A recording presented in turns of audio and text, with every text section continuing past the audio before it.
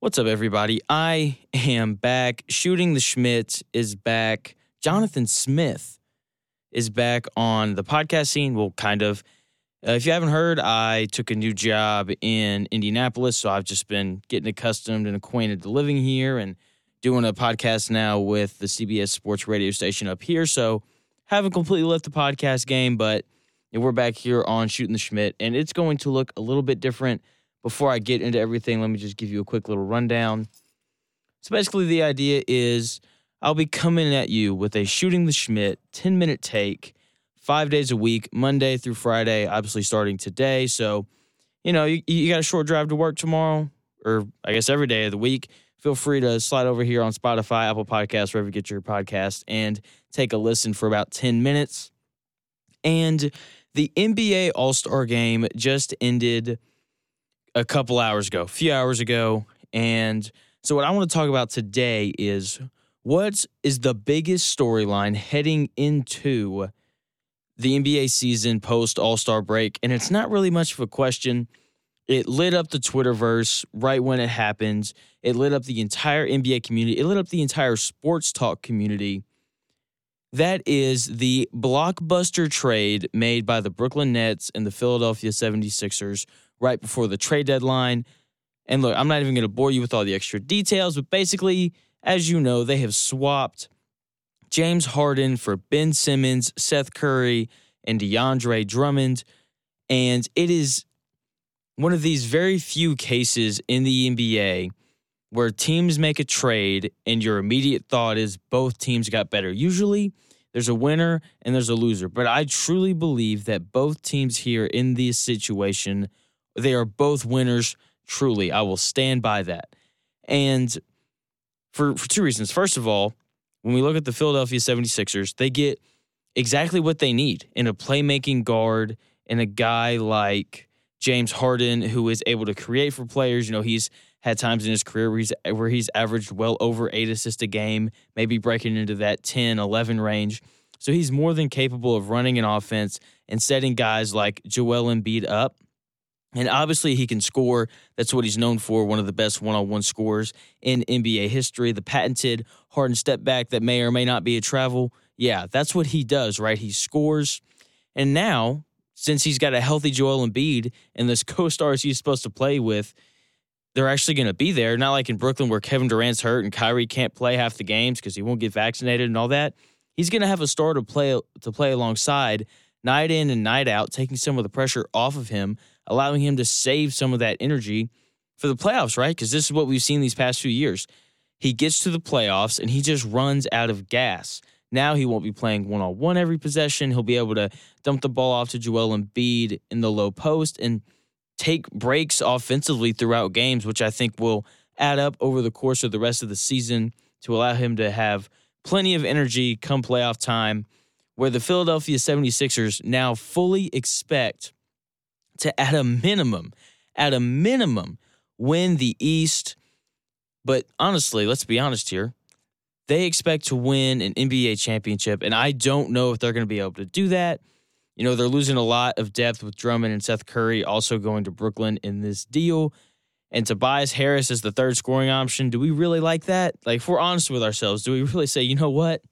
Third option, Tobias Harris. I'm confident in that guy.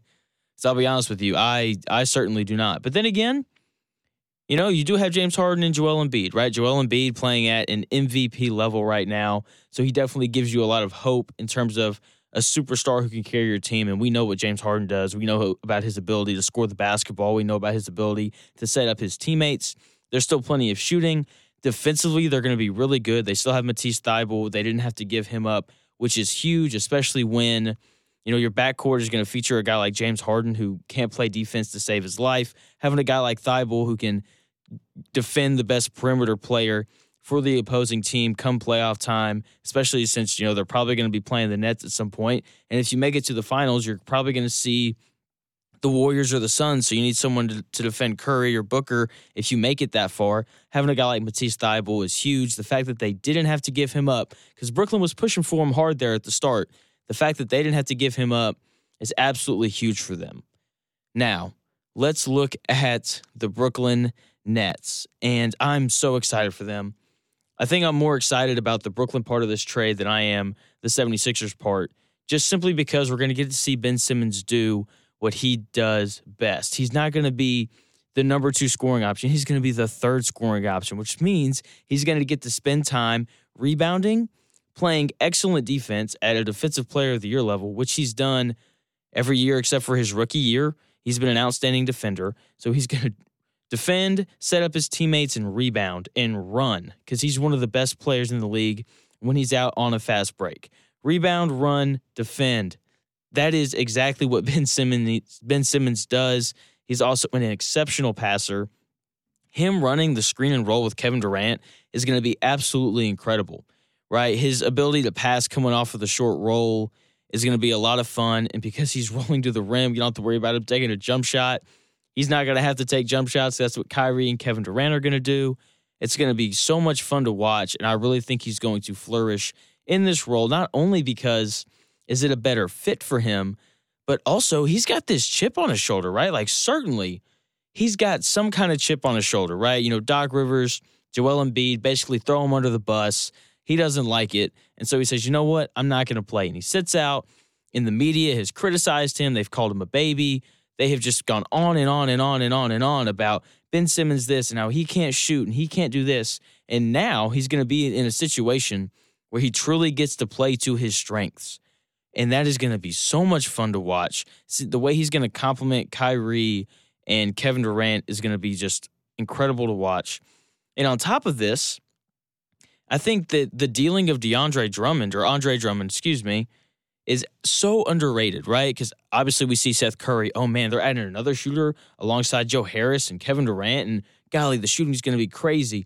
But in addition to a lack of defensive presence that the Nets had before they acquired Ben Simmons, they didn't rebound very well, right? They're one of the smaller teams in the NBA, a lot of guards, a guy in Kevin Durant who can rebound well when he wants to, but let's be honest, it's the regular season. He doesn't really want to do that. And right now, since the Nets are an 8 seed, the scariest 8 seed at an all-star break that we've ever seen, you don't even have to do research and you know that that's true, right? Now they've added a guy in Andre Drummond who is one of the greatest rebounders we've ever seen, right? I mean, he's a guy who I believe he's averaging 14 rebounds a night right now, which is, you know, I believe that's second to only Rudy Gobert. And so he's adding depth kind of on that front line. He's a guy now who, if you need to go big, right, when you play against the 76ers, you actually have a little bit of size to throw at Joel Embiid, which is going to be huge in that series, and it is circled on everybody's calendar. If something happens and the Bulls, like, upset the 76ers or the Nets, the NBA world is going to be so upset. They're going to be so disappointed. Or wouldn't it be crazy if the Bucks and the Bulls both, you know, went on some crazy run? I wouldn't call it a crazy run because both of those teams are definitely championship caliber. But what if they both shocked the world and they eliminated the 76ers and the Nets and we got a Bulls-Bucks Eastern Conference Finals? I think that would be so funny. I think that would be incredible. There's no other word for it. But anyway, back to the 76ers and the Nets.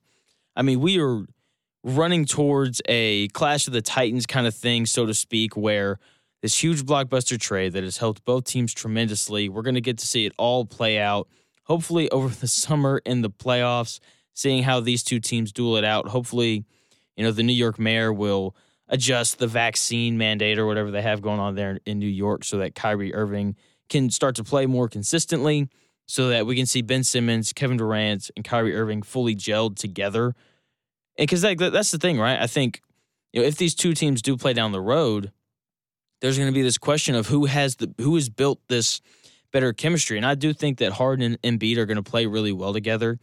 And look, like, let's be honest, I think it's easier to get two guys to gel, one who's a guard and one who's a center. Those guys are going to gel quicker just because they're going to be able to play off of each other. I think it's easier to figure that out. Whereas in Brooklyn, we still have three guys who like to handle the ball, right? And so it'll be interesting to see. Obviously, Ben Simmons is probably going to be the one to take the back seat there. But at the same time, it could be interesting to see how quickly both of these teams gel now with these new players. So that's going to do it here at Shooting the Schmidt. 10-minute takes. Like I said, we're going to try and keep it around 10 minutes. Sometimes it'll be 9. Sometimes it'll be 11. You know, we'll just kind of see what happens. But, yeah, thank you so much. Like I said, I am back. Shooting the Schmidt is back. 10-minute takes coming at you every day, Monday through Friday. Make sure you tune in again tomorrow morning, where I will be talking to y'all about who really knows what. It'll probably be NBA related again. I can't wait to get into it. So once again, this is Jonathan Smith, and this has been Shooting the Schmidt.